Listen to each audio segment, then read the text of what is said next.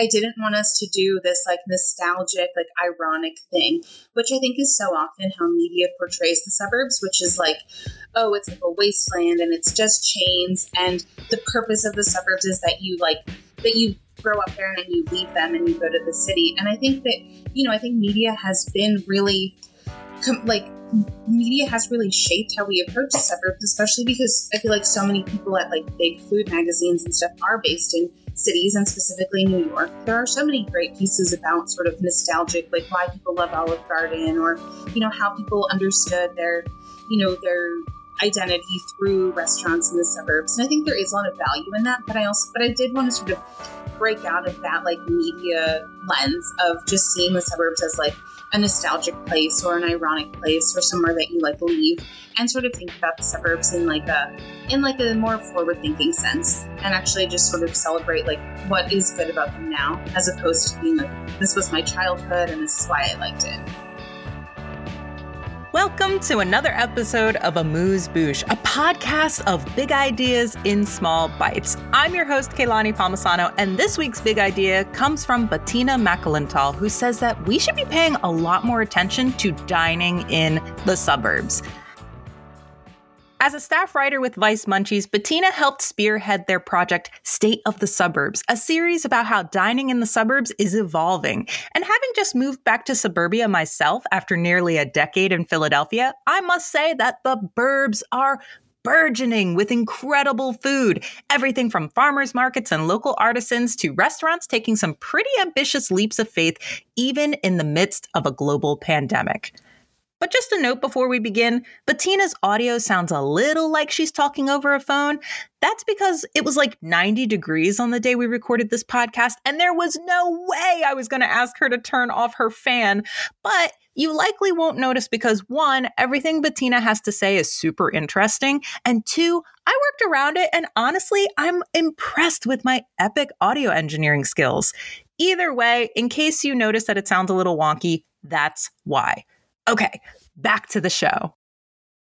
As a food and culture writer, Bettina McAlintal is equal parts trend analyst and trend setter. In addition to being a staff writer for Vice, where she covers food through the lens of pop culture and history, Bettina has a knack for creating trendy food content on social media. Even Lizzo has tried her kale sauce pasta on TikTok. Recently, Bettina and the team at Vice Munchies came out with a series called State of the Suburbs, a commentary that celebrates dining in the suburbs and also discusses how it's changing. In her piece, It's Time to Take Suburban Food Seriously, Bettina, who was born in Manila and grew up in the burbs of Philadelphia, matches up with her observations with data to point out that we should be all paying attention to suburban dining renaissance. Bettina, tell us about where you grew up and what the dining landscape looked like during the late 90s and early 2000s. Hey, thank you so much for having me. So I grew up in the sort of Willow Grove, Pennsylvania area, which is about 15 miles north of Philadelphia. It's sort of this area that is multiple little towns that sort of make up the like Willow Grove commercial area. And I think that because Willow Grove is sort of known for having a mall, that's its big claim to fame, and I think that's a big sort of center of life there. And so because of that, it is sort of a more commercial suburb than I think some suburbs that are a little bit north of it. So there are a lot of malls and a lot of strip malls. And I think that for a long time, when I moved there in 1997, and I think that throughout sort of the late 90s and early 2000s, it was very sort of commercial. It was a lot of fast food chains, and it was like an Olive Garden, a Cheesecake Factory, sort of all of the things that you expect from suburban dining were there. And then there were also just a lot of hoagie shops and pizza places and Wawas and Ritas. I think that it sort of, for a long time, it just sort of felt like the type of suburb that sort of existed everywhere, where it just had, the big names. And that was really the local culture. Yeah. So how has dining in Willow Grove changed over the years? Yeah, I think that I really started noticing it over sort of the past decade, because I moved out of the area in 2010, and now I sort of go home intermittently, maybe twice a year.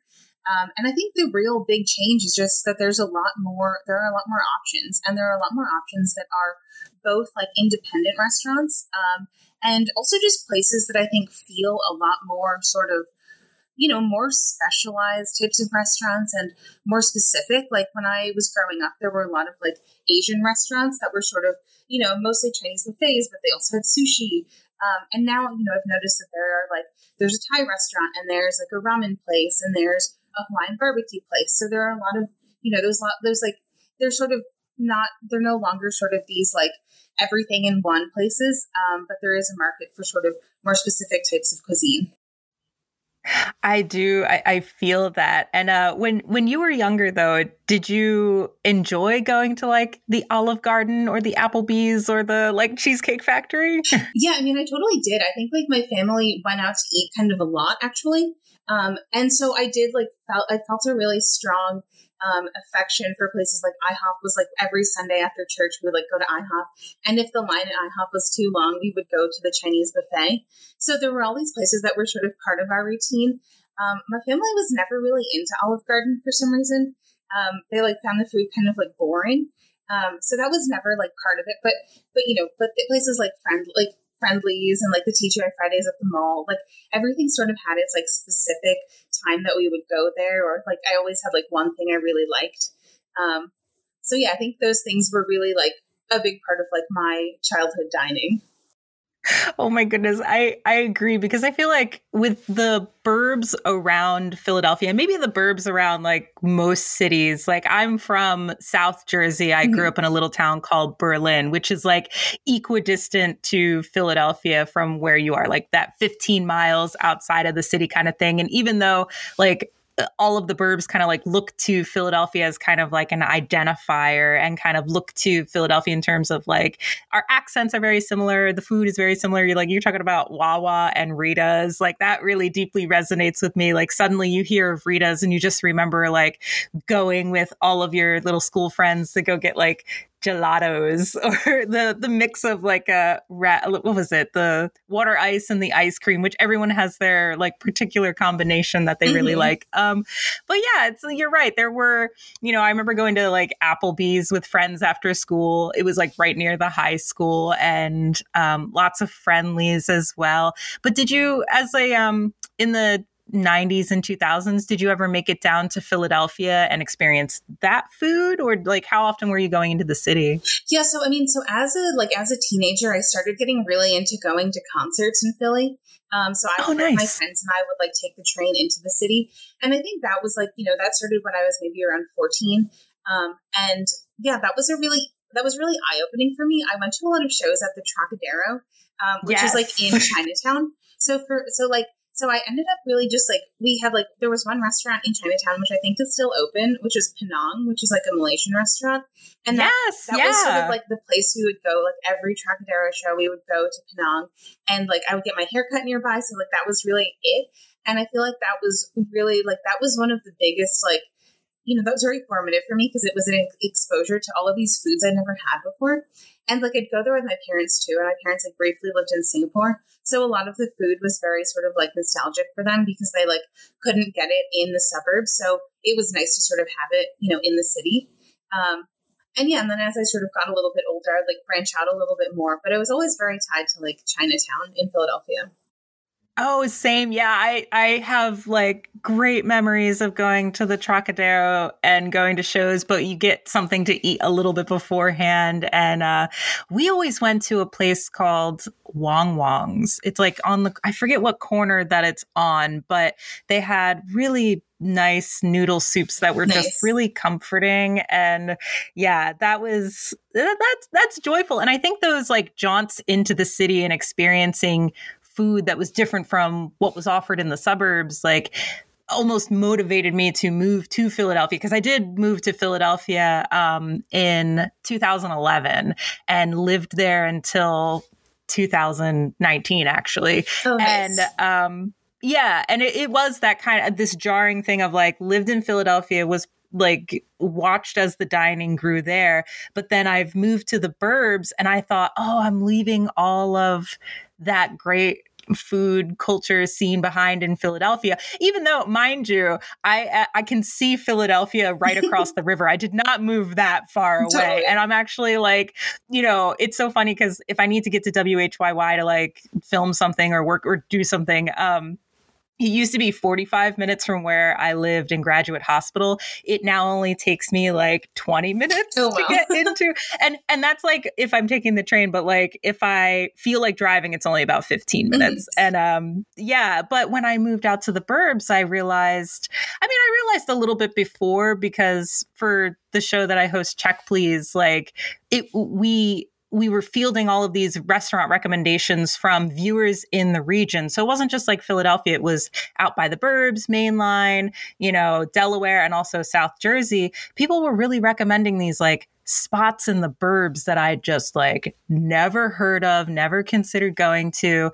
And that's when I started realizing like, ooh, there's like something happening in the burbs. So moving to South Jersey and then re-immersing myself back into like this culture where there's like this increase in like variety of food. I don't want to say like, I feel like authenticity, the word authenticity is kind of like low hanging fruit, but like the nuance, I should say, the nuance of different cuisines and everything is just like really growing and changing.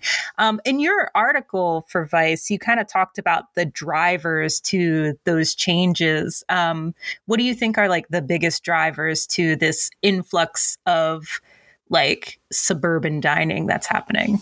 Yeah, totally. I mean, I think it's a lot of things. And I think that like the most obvious thing, like at this exact point in time, is that, the pandemic forced a lot of people to sort of rethink where they wanted to live, and sort of like, a lot of people moved out of cities. And I think that, there was a lot of people moving out of New York and San Francisco and looking for places that were like cheaper, or, places where you could buy a house, for example. And so I think that pushed a lot of people into the suburbs, especially also as, people just were visiting family more or staying with family for an extended period of time. But I think that also, like, from the research that I did, it seems like a lot of it has just been sort of like, the suburbs are this like promising area, especially for businesses. Companies want to open like their campuses or their new headquarters. And so in order to sort of pull in those types of employers and also workers who would want to work at them and live at them, I think that the suburbs are also experiencing development to meet those needs. And so, in order to, have an enticing business campus in the suburbs, they build a lot of restaurants around it, and they build like new grocery stores and fitness options and apartments. And so I think that, it has been a big push. And I think part of it too is sort of, there are a lot of suburbs around the country that are sort of like dying suburbs, where a lot of those strip malls and those spaces are sort of not doing so well anymore. And especially like, the death of like the mall, especially as people are buying things online. And so I think that a lot of those places, people in those areas like clearly want things to go to and like businesses to support. And so it seems like a lot of the push has also just been, rethinking those spaces so that they can actually be more like useful for people, with things that they actually want to go to, as opposed to just having these strip malls like sit empty. How is like I've been to Willow Grove Mall. That's the one. Is there like a carousel? There somewhere? is, yeah. There's a carousel right next to the Ruby Tuesdays. But yeah, yes. I mean, like that. I think that mall is a really good example where, like, when I was in high school, which was in like the early 2000s, it was really like busy, and like most of the storefronts were full, and it was just like it seemed like a thriving mall. But sort of over the past 10 years, it just seems, it's a lot sadder. Like businesses, there's a lot of like open storefronts, and they just stay empty for a really long time. And so I think you can really tell that like there isn't as much pull to that space in the way that people used to use it. Even the food court, which like I recall like hanging out so much in as a teenager, like yes. There are empty storefronts, and people just aren't like sitting there as much as like they used to. So yeah, I mean, I think that has forced a lot of changes sort of in the area. Oh, definitely. I definitely agree. Do you think like that we'll find different uses for mall space? Do you see that kind of percolating anywhere? I mean, I think that is like the large scale prediction of people in the like real estate management industry, is that those spaces will be used differently, or that people who were developing malls will develop sort of more of those like mixed use spaces that have like, stores and then apartments above them to sort of create like town centers as opposed to just having these malls where people go to like buy things. At the Willow Grove Mall, for example, I think it's at some point they were either talking about, and I don't know if it happened, but they were going to put like a movie theater in to sort of like make use of that empty space in a way that would still pull people in. I'm not sure sort of how the pandemic actually, affected that. But yeah, I think that malls will have to rethink sort of what the purpose is, because if you can buy so much stuff online, there's not as much of a reason to go to them anymore. Yeah, it's definitely true. I think like a little bit before the pandemic began, because my husband is from like Dresher area. And I think his school, he went to Upper Dublin to go to high school. And we graduated in 2007 to give people like kind of like an estimate of like how old I am. But it's so funny because the Sears at the Willow Grove Mall, I'm surprised it's still open, but we went in and I feel like there were actual sections of the store that were just empty. Like it was actual retail space that was just completely void of any product. And it was almost spooky. I felt like we were in maybe like a zombie film because we were also the only ones in this Sears. But yeah, it's malls are also kind of like an interesting and strange topic. But it's interesting that you mentioned Upper Dublin, because I feel like, so I was there this weekend, and cool. I feel like that is actually a really good example of like the changing suburbs, because I remember that like when I would drive across in the Upper Dublin area, there were all of these like empty lots, and they were just lots because they'd always been fields, and then eventually they built like a Walmart, right? And then they started sort of building out strip malls, and I've noticed that a lot of those empty lots like have suddenly become these like mixed use spaces, specifically, like one empty lot has now become it's like a shopping center that has a Sprouts and a Lululemon, and above it are these like fairly high-end luxury apartments, and like across from it is like a luxury, housing development for like 55 and up, like people. And so yeah, I think that's just like that area, for example. Like I was shocked at how much they sort of like they created almost like a town in a place where there had previously just been like empty fields and like big houses that like didn't really have stores around them. And like it's really interesting to me because like that area, for example, is not particularly close to any train station, and it's still kind of far from the city. So the idea that you can sustain luxury apartments in this area that is still fairly like separate from things and where you still need a car, I think is very interesting about like, who's moving to that area and like what they actually want. And I guess they think that like people will actually pay those high prices to live there, assuming that there's all of those like amenities and stuff. They must be, because my mother-in-law is always talking about like those new apartments that are getting built, and the kinds of the kinds of stores that you would see like in a shopping district in a city. So it's like these little areas that have mad city vibes, but they're like condensed and small and in the burbs and everything. What role do you feel that media has played when it comes to covering food in the suburbs? Because in your piece, you kind of talk about how there was this reference of how the suburbs were kind of described as a place where dining goes to die. And that is not necessarily the case anymore. Do you feel that, media plays a role in that? And if so, like what kind of role are they playing? Yeah, absolutely. I mean, like, I think that I went into this idea for this series specifically saying that I didn't want us to do this like nostalgic, like ironic thing, which I think is so often how media portrays the suburbs, which is like, oh, it's like a wasteland and it's just chains. And the purpose of the suburbs is that you grow up there and then you leave them and you go to the city. And I think that, I think media has been really media has really shaped how we approach the suburbs, especially because I feel like so many people at like big food magazines and stuff are based in cities and specifically New York. And so the lens is very much that you're sort of talking to an audience that like, one, like really cares about what's happening in New York. And you sort of only really cover things that are at fairly close to the city, because it's sort of implied that your audience is like mostly living in those cities. And so I think that because of that, the suburbs have sort of generally been treated as just like these nostalgic reference points where, it's always, there are so many great pieces about sort of nostalgic, like why people love Olive Garden, or, how people understood their identity through restaurants in the suburbs. And I think there is a lot of value in that, but I did want to sort of break out of that like media lens of just seeing the suburbs as like a nostalgic place or an ironic place or somewhere that you like leave, and sort of think about the suburbs in like a more forward thinking sense, and actually just sort of celebrate like what is good about them now, as opposed to being like, this was my childhood and this is why I liked it.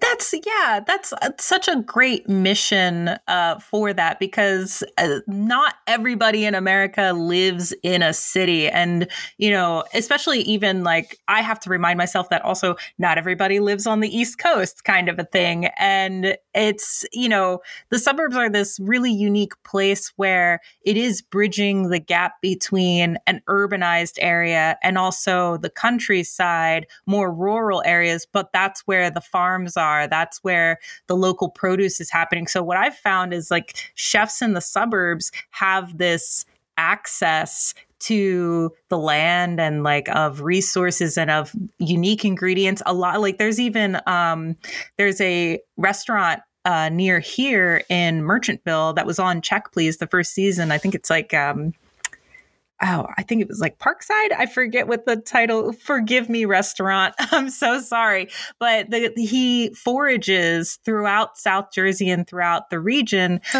for everything that's on the menu. And so they're only open like a couple nights, maybe 3 nights a week. And then for the rest of the week, he's out like down the shore, like catching fish or, getting scallops somewhere, or like foraging for morels or ramps, whatever's in season, and bringing to the table this food experience that is really celebrating the fact that we are really close to nature, that we're both close to nature, but also like close to a bustling urban atmosphere. And yeah, there's kind of, in terms of media, I feel like I have felt this, some attention being focused on the burbs, but it was kind of nice to see the series on Vice come out and just say like, this is the state of the suburbs. And, and it's kind of funny too, because it's like with some of the restaurants that are starting to get attention, like a lot of them have been here for some time. And in South Jersey, like there's some great Italian restaurants that have been around since like 2003.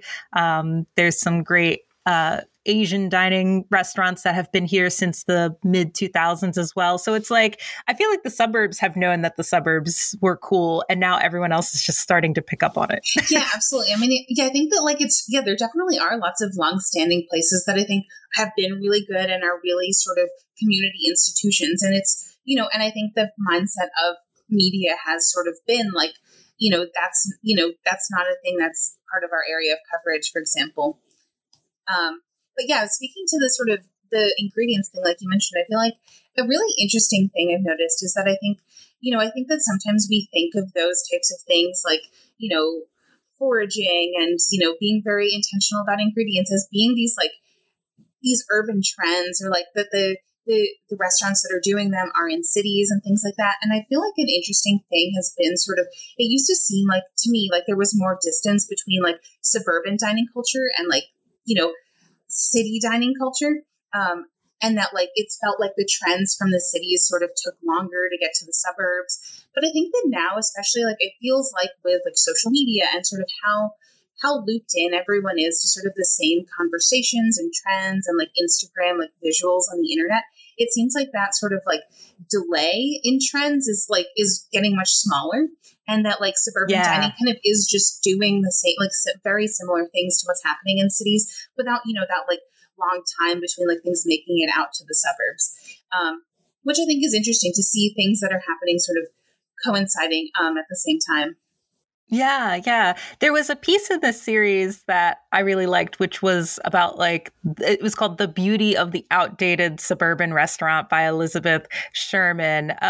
Do you feel like there was always beauty kind of in suburban dining and, the media is just kind of picking up on it now?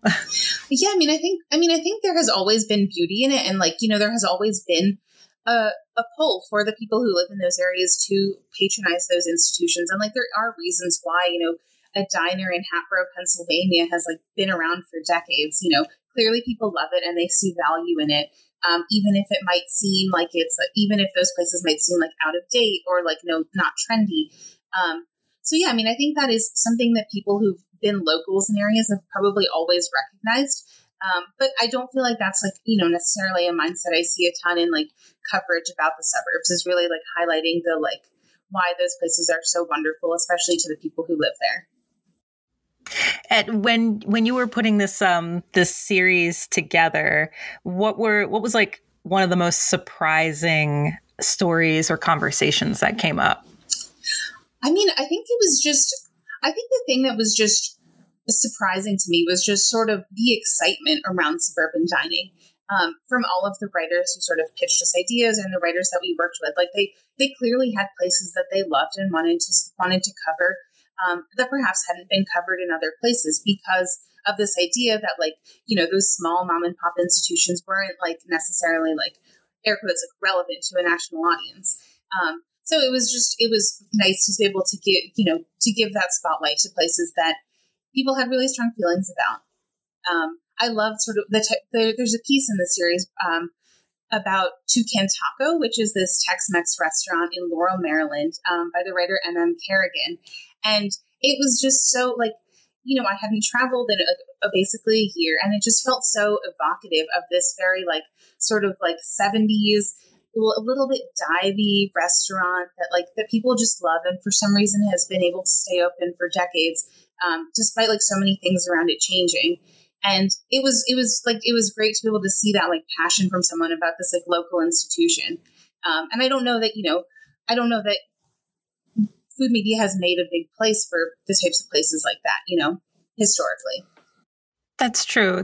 Do you feel that awards are starting to focus outside of the city? Because I know here in New Jersey, even this past year, I think the women behind Canal House, they were nominated for a James Beard this year. I know Zeppoli, which is in Collingswood, the Italian restaurant, and he has a restaurant. He does the Polizia social club in Philadelphia, but he has a second restaurant in South Jersey called Zeppoli, and that had been recognized as well.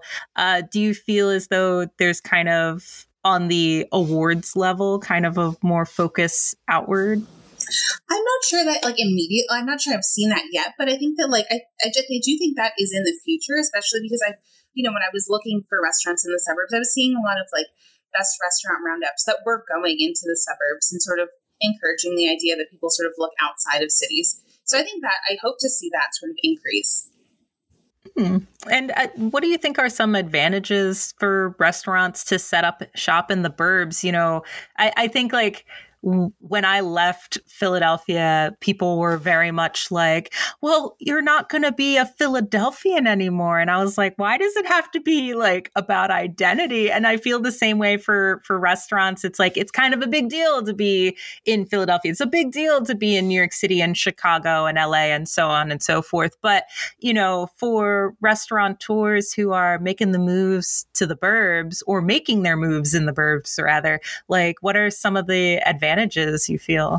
Yeah, from what I've read, it seems like the top one is that it's cheaper to open a restaurant in the suburbs. I think there are probably more spaces available, and the prices are lower. So I think that is the big driver. But I think another big one from what I've read is that in the suburbs, it's true that sort of niches that are very saturated in cities are not quite the same. That's not the case in the suburbs. So you can try things that maybe in the city you couldn't open another vegan hoagie shop or something like that, just to give a random example. But in this in the suburbs, maybe they don't have that yet. And so you can do those things that feel like maybe a lot of people are already doing them in the city. And it seems like another thing is also just that like people in suburbs are increasingly sort of looking for new places, especially in areas that have a ton of chains. And so there, from what I've read, there is like this idea that if you open a new place in the suburbs, you can sort of have regulars who will sort of be like, go to the restaurant very frequently, and because they're hungry for new options. So yeah, I think that like as people become, increasingly aware of like different food trends or different types of cuisine, it seems like in the suburbs, there is more pull for options that they might not have had there before. That's awesome. I agree. A really interesting thing I found this weekend also was like it turns out there's a scrapyard in my hometown. And wait, there's a scrapyard? Yeah. So like a scrapyard where people just kind of like bring their cars full of like metal that they've like, junk and like things they're looking to get rid of, and they can just like sell it to the scrapyard. But it turns out like that the scrapyard opened a coffee shop called Steel Penny in Hatboro. But so they opened a coffee shop, and the coffee shop is like right next to the scrapyard. And so people like drop off their scrap, then they get a coffee. And it was, their coffee was really good. And it was like they sell La Colombe, which I sort of never expected to see in a scrapyard in Hatboro. Right. Yeah. But then it turns out on the weekend they're also doing Detroit style pizza. So it's like where you pre-order it the day before, and then there's only a limited number of pizzas for the whole weekend. But yeah, like things that's like I feel like that's like Detroit style pizza is like a big trend in cities right now. And, that's happening sort of at the same time in this like scrapyard in the suburbs, which is really like none of those things I would have thought would have happened. But they do. Yeah, that's and, like, so cool. The pizza was really good. So it's just like, I think that is like a very cool example of just the way that like people are trying new things in the suburbs, and it seems like they're selling out of the pizza. So it seems like it's doing pretty well. And so it's like, I think it's like proof that people are sort of looking for things that are different and new. And like, you can sort of take a risk on things that didn't exist there before. That's true. And I feel like there's a lot more forgiveness in being extremely ambitious and risky. Like that is that is extremely unexpected to have a scrapyard that's like a coffee shop every day. And then on the weekends is suddenly this like Detroit style pizza shop. Like it's incredibly ambitious. And I feel like you have to be very methodical and like smart about your moves in the city, because if you make a bad investment, that could really like mess up with your bottom line. But in the burbs, there's a lot more of this forgiveness and like almost a fluidity. And also like, it seems like this place has no bounds now. Like maybe on Wednesdays, they'll become a fried chicken place or, yeah. I mean, another piece that in like the series that we did that I think really like speaks to this idea well also is this piece by the St. Louis writer Adam Rothbarth, which is about a pizza restaurant that does like Neapolitan pizza in the suburbs of St. Louis. And like, it to the chef, it was sort of like a risky concept, but it was sort of like a leap of faith that was, and to do a different approach to Italian food in that area. I think it was not clear that like, that there was a huge market for it, but they tried it, and the risk sort of paid off, and it's been like very popular so far. And I know they've gotten a lot of acclaim for their pizzas. So I think it is like, I think we are seeing these examples of people just trying something out, and it turns out that there is an audience for it, or there's an audience that just needs to be like nudged slightly into that like type of food or that trend. But it works, and people like want it. Oh, so now with things kind of stabilizing with the pandemic, it was sad to see. I think like the stats were like 1 in 6 eating establishments closed during the pandemic. But in the first couple of months of this year alone, there had been this substantial increase in applications for food businesses that the Census Bureau had like documented. So there is kind of, and I'm already seeing it now as like there were a couple of restaurants in town that have closed, but now it's, new businesses are already opening up, and, and suddenly like the culinary landscape is having this like extremely jarring change. Like one spot that I'm thinking of in particular is on this like little main street in Oakland, New Jersey. And there's a brewery at one end of the street. There's like a coffee shop. And it's just like, it's literally just one block of really cool food businesses. But there was a vegan restaurant that had closed during the pandemic, but recently a pudding dessert shop. It's called the Puddin' Palace.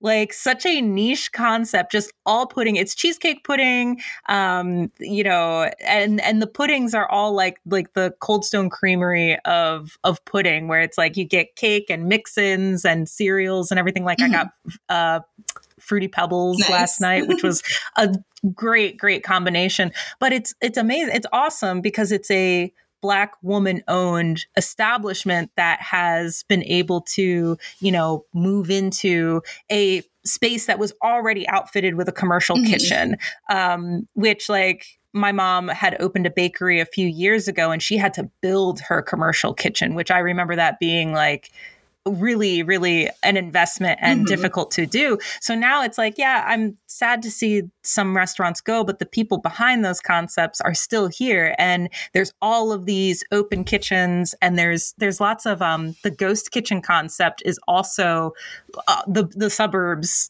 Like my suburb just got its first ghost kitchen. Oh wow! That's going to be setting up. Yeah, so that was a big thing in the cities that kind of like sparked up, and I'm excited to see that spirit carry out to the burbs. So I'm excited to see all of the, you know, the different innovation that comes out of this. But with things like kind of stabilizing, are you going to be traveling again? And do you see yourself going to more suburbs? I mean, so at the moment, I mean, I just did my first travel for like, you know, for the first time since the pandemic started. But yeah, I mean, I'm hoping to a little bit more. I'd love to, I think it's still kind of hard to, you know, it's still kind of hard to travel, and I don't want to do it a ton. But I'm hoping to go out to LA, especially because I've like, you know, we had a piece about Alhambra and like the San Gabriel Valley in LA. And I would love to sort of do like an eating tour of the like suburban strip malls in LA. Just because but it is sort of overwhelming to think about eating in LA, because every time I think about making a list, I'm like, well, okay, so I need to do 6 meals a day to fit all of these in. But yeah, I mean, I would love to travel more. It's been really interesting to see, like, over the pandemic, to see all of the new places that are opening. And suddenly now I do want to go to so many places in different cities. So I hope that'll be in the future for me. But yeah, I think another interesting thing has just been sort of the way the pandemic has sort of freed us from certain ideas of how we had to eat. You know, like I think the move to like so much outdoor dining, especially in cities, has been really great. And I sort of hope to see more, you know, that sort of continue on. But I also think that like a lot of people who, you know, wanted to start food businesses or, you know, ended up starting food businesses, just like realized that they could do non-traditional formats, you know, like all of the bakers who sell on Instagram, or just people really leaning into like to-go plates and, you know, clever things that you can do as takeout or like meal delivery boxes. The kits. I love the kits. I feel like that's been really I think that's been really fun from a diner's perspective, to be able to like have all of these different ways that you can experience like restaurant food. But I also think that's also just opened up a lot of potential for people who make food businesses to do things where, like, you know, before it felt like, okay, open the restaurant. And I think now it's like, you know, it feels a little bit looser, or like you can do more things. That's awesome. Well, I'm excited to watch the suburbs grow. I'm also excited to see cities become revitalized again after all of this madness. But thank you so much for such an awesome series. And thanks for, you know, sharing your expertise with us today.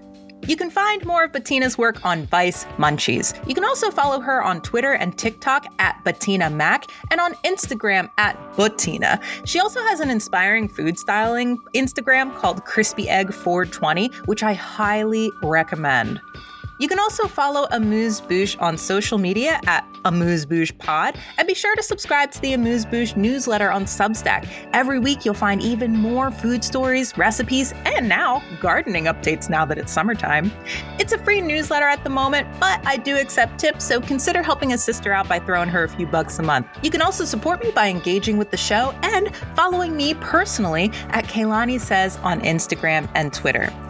Amuse-Bouche is hosted by yours truly, Kehlani Palmisano. The music at the beginning and the end of this podcast is by the Great North Sound Society, and the song is called South Street Strut, a little nod to my Philly folks out there.